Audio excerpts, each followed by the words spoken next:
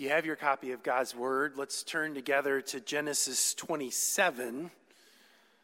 We'll actually reach back to 2 verses at the end of chapter 26 and reach forward to 9 verses into chapter 28. But really, this morning we're looking at chapter 27. This is a long section in Genesis, but Moses, who is under the inspiration of the Holy Spirit, a consummate literary artist, gives you a clue in the way this text is framed that this is really all one scene. And the way he does it is at the end of chapter 26, he tells you that Esau gets married. He has 2 Hittite women as his wives. And then at the end of the section, in chapter 28, verses 6 to 9, Esau gets married again. And in doing that, and framing what it comes in between those 2 bookends, Moses is telling you that everything in between is a single section, a single set of scenes, if you will. And that's why we're taking it all together this morning. Above all, what you're going to see as we work our way through this passage is that it's a mess. And all these people are a mess. There's not a single person in this passage that you and I would want to hang out with. We would be convinced they would do us wrong, and we wouldn't be far off. And yet, even in the midst of the mess, God's at work. God's moving in mysterious ways, his wonders to perform. And ultimately, as we see this, even a betrayal that's far greater than we could possibly ever imagine, we see that what we heard in the assurance of pardon is true, that our God is able to work together all things for good, for salvation, for those whom he's called. But in order to hear the gospel this morning, we need ears that are opened by the Holy Spirit. So let's ask him to do that. Would you pray with me, please? Almighty God, we do come as your people this day, and we pray that you would pour out your Holy Spirit upon us. Oh, Holy Spirit, we ask, open our eyes of faith this morning that we might see glorious riches in this portion of your gospel. We pray it in Jesus' name. Amen. So out of this text, we're going to actually read a portion of the main scene. So we're going to actually begin our reading this morning, chapter 27, verse 1. When Isaac was old and his eyes were dim so that he could not see, he called Esau, his older son, and said to him, "My son." And he answered, "Here I am." He said, "Behold, I am old. I do not know the day of my death. Now then, take your weapons, your quiver and your bow, and go out to the field and hunt game for me, and prepare for me delicious food such as I love, and bring it to me so that I may eat, that my soul may bless you before I die." Now, Rebekah was listening when Isaac spoke this to his son Esau. So when Esau went to the field to hunt for game and bring it, Rebekah said to her son Jacob, "I have heard your father speak to your brother Esau. Bring me game and prepare for me delicious food that I may eat it and bless you before the Lord before I die. Now, therefore, my son, obey my voice as I command you. Go to the flock and bring me 2 good young goats, so that I may prepare from them delicious food for your father, such as he loves. And you shall bring it to your father to eat, so that he may bless you before he dies." But Jacob said to Rebekah his mother, "Behold, my brother Esau is a hairy man, and I am a smooth man. Perhaps my father will feel me, and I shall seem to be mocking him, and bring a curse upon myself and not a blessing." His mother said to him, "Let your curse be on me, my son. Only obey my voice and go and bring them to me." So he went and took them and brought them to his mother, and his mother prepared delicious food, such as his father loved. Then Rebekah took the best garments of Esau, her older son, which were with her in the house, and put them on Jacob, her younger son, and the skins of the young goats she put on his hands and on the smooth part of his neck.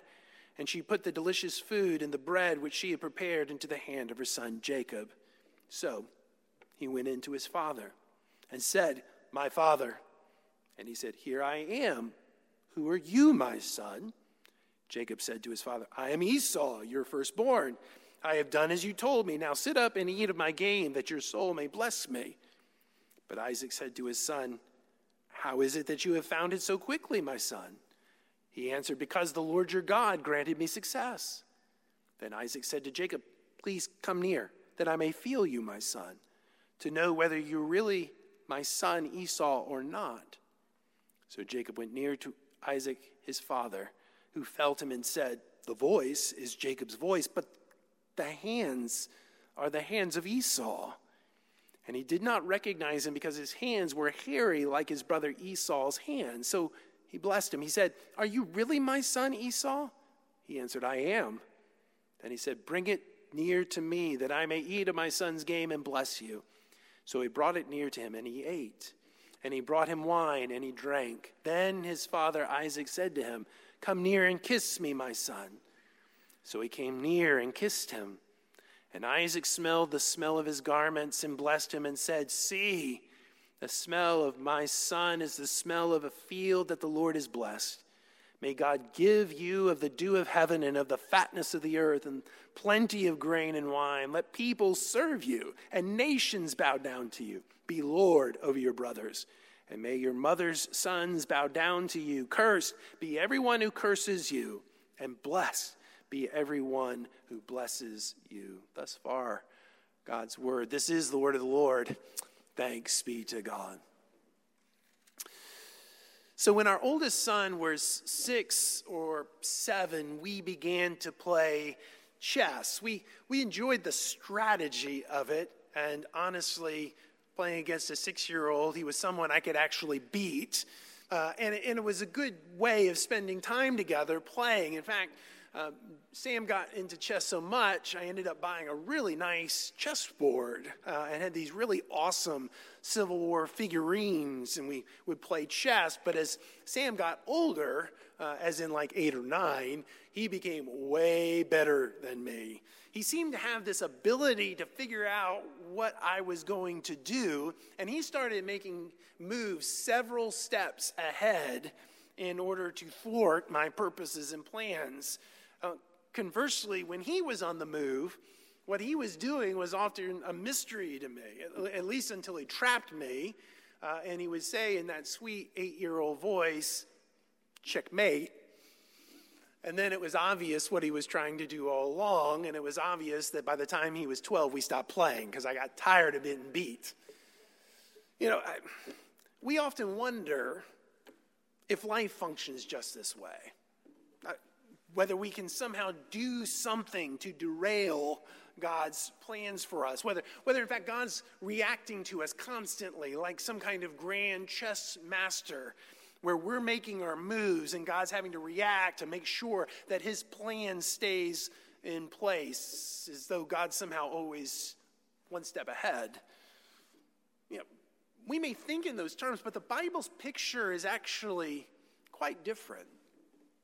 The Bible doesn't present God as some kind of grand chess master trying to counter our moves. Rather, the Bible pictures God from Genesis to Revelation, if you will, as a kind of weaver, to use Edith Schaefer's imagery from her book, The Tapestry. God's this grand weaver, taking the various threads of our lives and so many other people's lives and weaving them together in this beautiful tapestry that shows forth his glory. Of course, the problem is we don't see how we're being woven in. Sometimes what God is up to is a complete mystery to us. We might trust that there's a pattern, but it doesn't seem to relieve the pain that we feel. And sometimes, honestly, we fear that if we've made the wrong choice, or we've made the wrong decision, or we've sinned in some way that really could disrupt and derail God's purpose and plan for us. And somehow we can step way outside of God's will and mess the whole thing up. If you think that way, I've got good news for you this morning from this place in the Bible. Because what we have here in Genesis 27 is each of these actors acting for themselves and, quite honestly, acting quite poorly. Neither Isaac nor Rebekah, Jacob nor Esau, none of them come off looking really good here. And in fact, they're sinning and sinning against one another in all sorts of ways. And yet, God is able to weave all of this together for his own purpose, to continue to advance his salvation story, a salvation story that will ultimately impact you and me. It was for us in our salvation that all of these things are happening. Now, does that excuse sin? I mean, should we sin more, act foolishly or poorly, knowing that in the end God will straighten it all out? Well, no. No, we will see the negative consequences that will plague all of these players in the chapters to come. But this chapter does give us hope, because what happens in our lives isn't an accident. It's not the result of chance or luck. It's not because God somehow fell asleep on the job and took his hands off the wheel. No, God is able to take the evil in our lives, the evil in our world, the evil that happens to us, even the evil of ultimate betrayal, and he's able to use it for his own purpose of salvation and hope, not just in a macro way, but for your life. How do I know that? Well, I know that because of what's happening here in this chapter. God is moving in a mysterious way, even in the midst of failures. Now, there's a lot of failures in chapter 27, but this passage opens by describing two particular failures right at the outset. And the first failure is Esau's failure. We didn't read it, but it's the last two verses at the end of chapter 26. Look at it there. When Esau was 40 years old, he took Judith, the daughter of Beri the Hittite, to be his wife, and Basemath, the daughter of Elon the Hittite. And they made life bitter for Isaac and Rebekah. Now, you know, we're 2 chapters removed. Back in chapter 24, we saw the lengths to which Abraham went in order to secure a bride for Isaac. And he told his trusted servant, now don't pick a woman from around here, one of these Canaanite women, and don't take Isaac back to Haran, where I'm from. Instead, you need to search out a bride for Isaac. Now, remember, what was Abraham's concern? Well, Abraham's concern was that if the servant picked out a woman from these Canaanites surrounding Abraham, that his family would actually be assimilated, would be absorbed in among these Canaanites, these pagan worshipers of different gods. And the promise that God had made to Abraham that he would be a distinct nation would actually be lost. Now, that story had to have been known. Had to have been known as Abraham and Isaac knew the story, and as Isaac and Rebekah repeatedly told the story to their children around campfires for years and years and years and years. So when Esau goes and chooses 2 Hittite women, 2 women from the tribes around them, what is he doing? Well, he's demonstrating profound disregard for his parents, profound disregard for his upbringing within the covenant people of God. But above all, he's showing his great disregard for God. And here again, too, you see that through this failure, even though the prophecy of chapter 25 is what's driving this story forward, that the older shall serve the younger, you also see the fact that Esau was in fact unworthy to be the firstborn. This is another sign that God's determination to have Jacob be the covenant keeper, the one who holds the covenant promises, actually wasn't far off. Esau demonstrates that he could care less about God. But there's not just Esau's failure. Actually, chapter 27, which we did read together, at least the first part, shows another failure, and it's Isaac's failure. Already we had heard back in chapter 25 the developing favoritism in Isaac and Rebekah's family, that Isaac preferred Esau and that Rebekah preferred Jacob. Well, here in the first 4 verses of chapter 27, you see the consequences of that favoritism. So verse 1, when Isaac was old and his eyes were dim that he could not see, he called Esau his older son and said to him, "My son." And he answered, "Here I am." Isaac said, "Behold, I am old. I do not know the day of my death. Now then, take your weapons, your quiver and your bow, and go out to the field and hunt game for me, and prepare for me delicious food such as I love, and bring it to me, so that I may eat, that my soul may bless you before I die. Now, we may not see the problem at first glance in those verses, but here it is. Isaac thinks he's dying. That's what he tells you. And he's going to extend, because he thinks he's dying, he's going to extend the generational blessing to the next generation. Now, what was most common in the ancient Near Eastern world when that happened is you call all the children, at least all the sons. And you're going to get a picture of that at the end of Genesis. In Genesis chapter 49, when Jacob is about ready to die, what does he do? He calls all of his children, and in fact, he includes Joseph's two boys, Manasseh and Ephraim, as part of the blessing that he is going to give to the next generation. That was what was most common, but what happens here? Well, Isaac just calls Esau. He doesn't call Jacob at all, which then should lead you to ask the question, why does he do that? Why does it appear that Isaac is excluding Jacob here? Well, I don't think it's clear beyond a little clue in verse 4. Prepare for me delicious food such as I love, and bring it to me that my soul may bless you before I die. You see, once again, Isaac is overlooking Esau's character.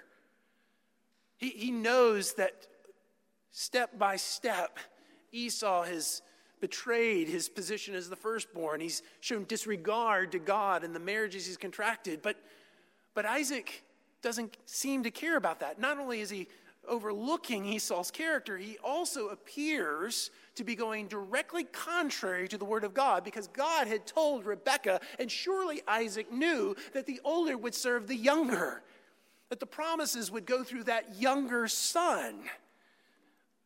Isaac knew, but he loved his son's food. What's going on? His sensuality, it's overriding his theology. His desires were overriding what he knows the Bible says is true. He doesn't care what God says.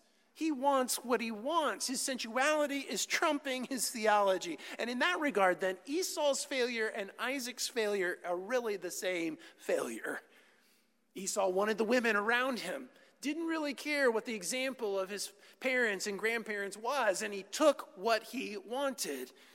Isaac wanted the food that his son could prepare for him. He wanted the tasty game. Didn't really care what God had said about the younger serving the older. He went ahead anyway. Do you see the failures?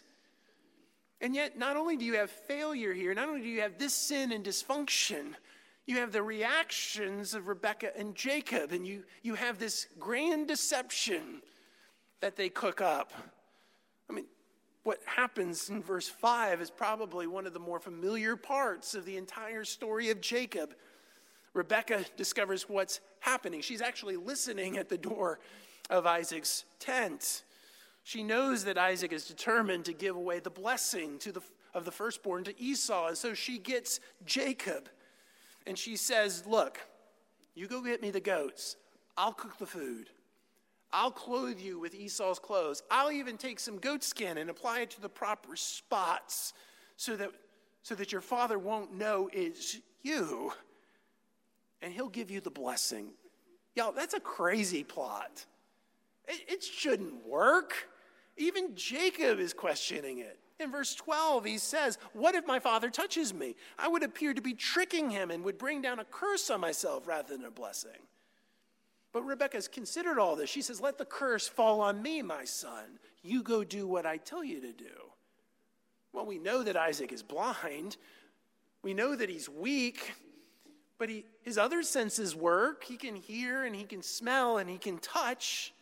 And so when Jacob goes in carrying the tasty food, almost immediately what Isaac hears confuses him. You see it in verse 18. Jacob went into his father and said, my father. And he said, here I am. Who are you, my son? Jacob says to his father, I am Esau, your firstborn. Verse 20, Isaac says to his son, how is it that you found the game so quickly, my son? Jacob responds, because the Lord your God has granted me success. Already Isaac's questioning this. Please come near me that I may feel you, my son, to know whether you're really my son Esau or not. So Jacob goes near, and Isaac ends up saying, the voice is Jacob's voice, but the hands are the hands of Esau. You see it? His hearing and his touching are warring against each other. He knew the voice was Jacob's voice, but he felt the hairy arms and perhaps grabbed the hairy back of his neck and began to question what he thought he knew. Maybe it is Esau. One last time he tries to sort it out right before he gives the blessing. Come near me, kiss me, my son. And when he smells the clothes, it's the touching and the smelling that end up persuading him that his ears are mistaken. And he blesses Jacob, thinking it's Esau. And he gives to Jacob the words that God had already given him before he was born. Verse 29, let peoples serve you, and nations bow down to you. Be Lord over your brothers, and may your mother's sons bow down to you. Cursed be everyone who curses you, and blessed be everyone who blesses you.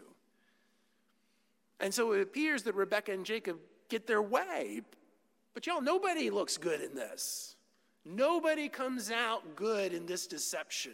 Rebekah certainly doesn't look good plotting against her husband. Jacob doesn't look good plotting again, lying to his father. Sure, Dad, I'm Esau. Yeah, right. He doesn't look good, and Isaac doesn't look good either. Well, wait a second. What did Isaac do? Why does he not look good?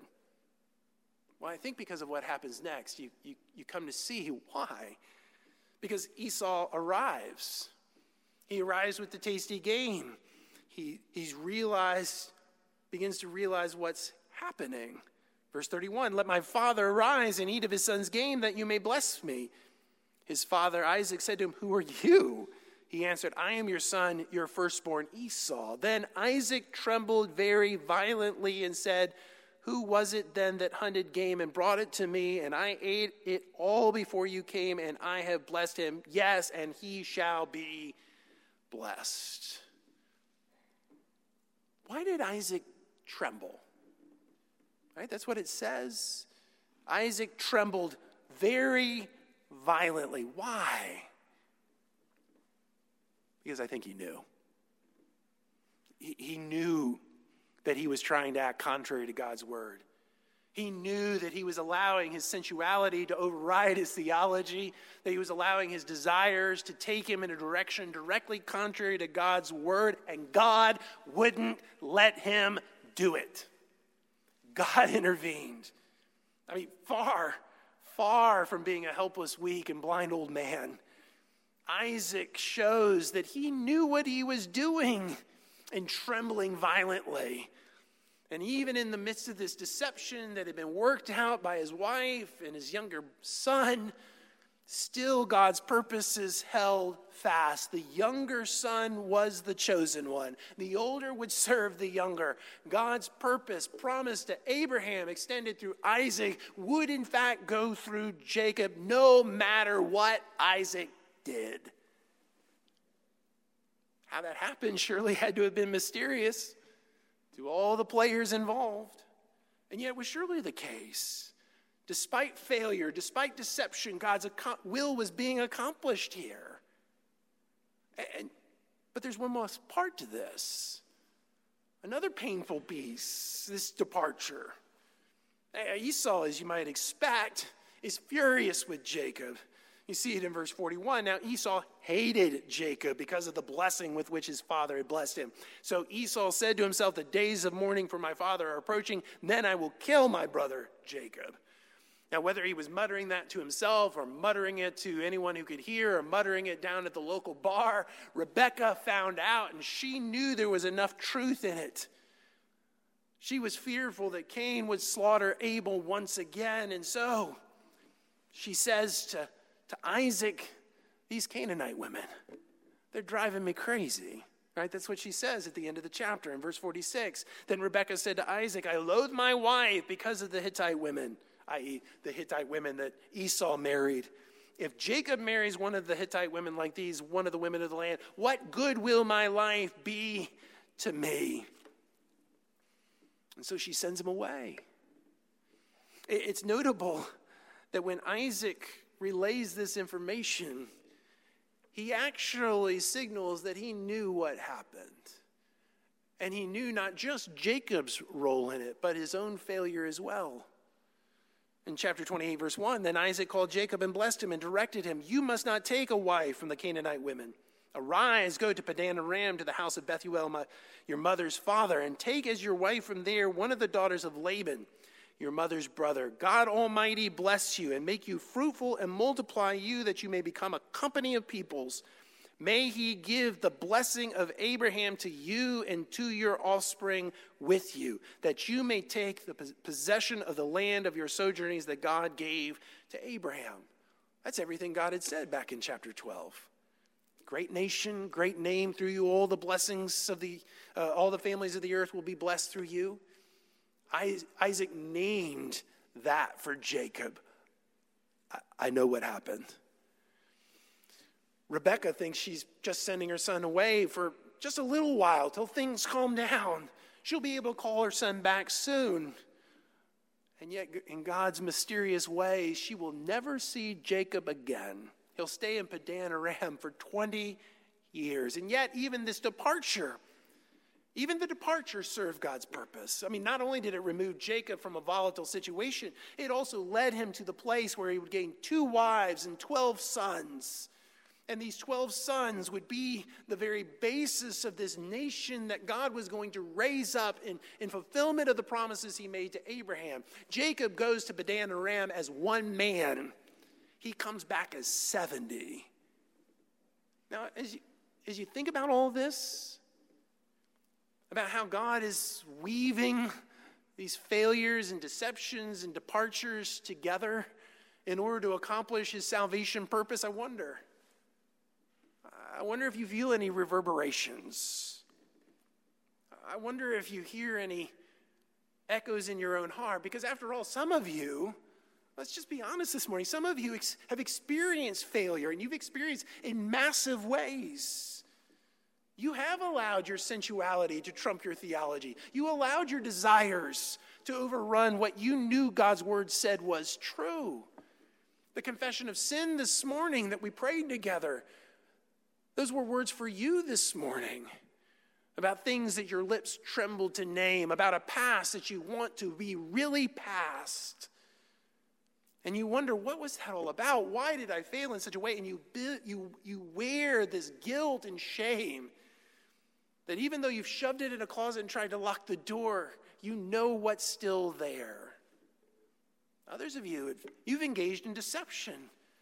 Whether it's relational deception or financial deception or some kind of manipulation, you've taken that which doesn't belong to you, whether it's someone else's reputation through gossip and slander, whether it's somebody's finances, and you've taken it out of some kind of grand deception, out of some kind of grand conspiracy in ways that you know are contrary to God's word. And still others of you, you've known departures that were not just painful, but devastating. A parent, a spouse, a child, a colleague, a coworker, a fellow church member, someone who used to be right in your life, kind of like warp and woof with you, and then they've been ripped away. And as you look at all of this pain and brokenness and difficulty, you've wondered, where is God in any of this? I mean, can my sin and can this evil really actually derail God's purpose in my life? Can God work even in the midst of my sin and sinning? How in the world can this be woven together as a tapestry for God's glory? How can this work together as a synergy for my salvation? Well, this text, I think, points us in the direction. Because this entire scene shows us that God is at work. He's moving in mysterious ways. He's able to use even this kind of dysfunction to accomplish his purpose. But friend, if you doubt that this morning, there's one more proof I'd like to offer to you. One more proof that God is able to take evil and sin and dysfunction and failure and departure and betrayal in order to work his salvation story out in your life and in mine. Because the fact of the matter is that right at the heart of Christianity is the most massive betrayal in the history of the world. I mean, think about it. I mean, central to Christianity is the fact that God takes human evil and uses it for his good purposes. In the story of Jesus, you have James and John. Right after Jesus tells them for the third time that he is going to be crucified at the hands of evil men, they argue between themselves who's going to be first in the kingdom. Right after that, Jesus is arrested because Judas, who is the treasurer, he decides that 30 coins is worth it to stop this madman. And so the Pharisees and their henchmen come and they arrest Jesus in the Garden of Gethsemane. They drag him off to the Sanhedrin. And there at the Sanhedrin, you have this kangaroo court, this fake trial where the witnesses couldn't even get their story straight. They couldn't even agree until the high priest charges the Son of the living God with blasphemy. And right after that sentence is cast down. You have Jesus' best friend sitting outside by the fire, denying he even knows him and calling down a death curse upon himself and upon Jesus too. They drag him off to Golgotha's hill and they crucify him. And as they do, you have the crowd standing there mocking him, mocking what was really a miscarriage of justice, the mocking sign that Pilate requires to be over his head, the King of the Jews, a signal to what was wrong and what was done wrong in all of this. Even the thieves standing or crucified on either side of Jesus turn on him and mock him. Friends, it was a day of massive injustice. It was the greatest crime and the most horrid betrayal. And it happened on the day we call Good Friday. Not Evil Friday, but Good Friday.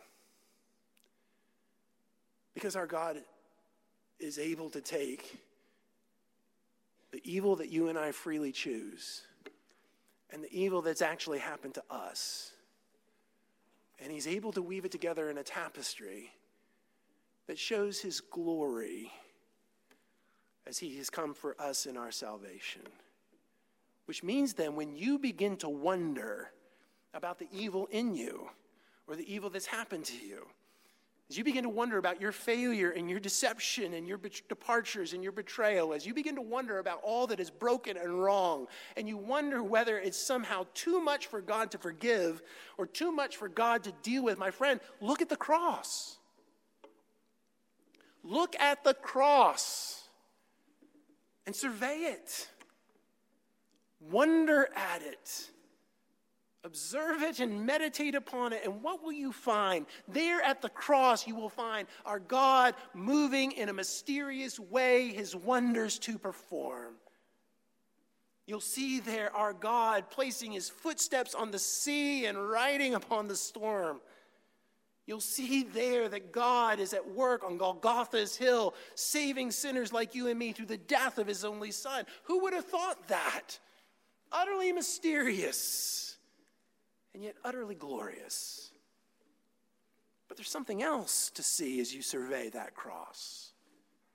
See there in the cross God's invitation to you to turn from your sin and to turn from your failure and to turn from your deception and to turn from all of your departures and your betrayal and your gossip and your slander and your lies and it all, and to turn from your bitterness and rage and to turn to Jesus Christ.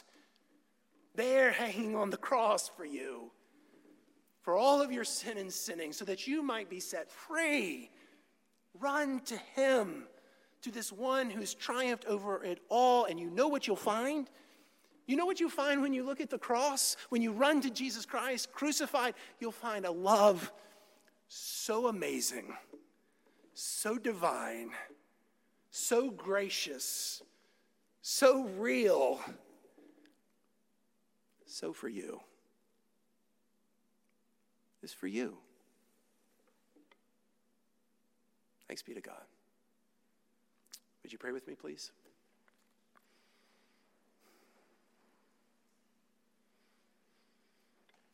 Almighty God, we do come this morning to survey the wondrous cross on which the Prince of Glory died. Oh Lord, we do pray that you would grant us grace this morning to count but loss our richest gains and to pour contempt on all our pride as we survey your cross. But above all, Lord, let us look at this cross of Jesus Christ, this cross endured for us, and may we see here yet another sign that you are at work for us in our salvation, and you won't let us go. You won't let us go. You will bring us safely home. You love us that much. Lord, please grant us such grace. We pray it in Jesus' name. Amen.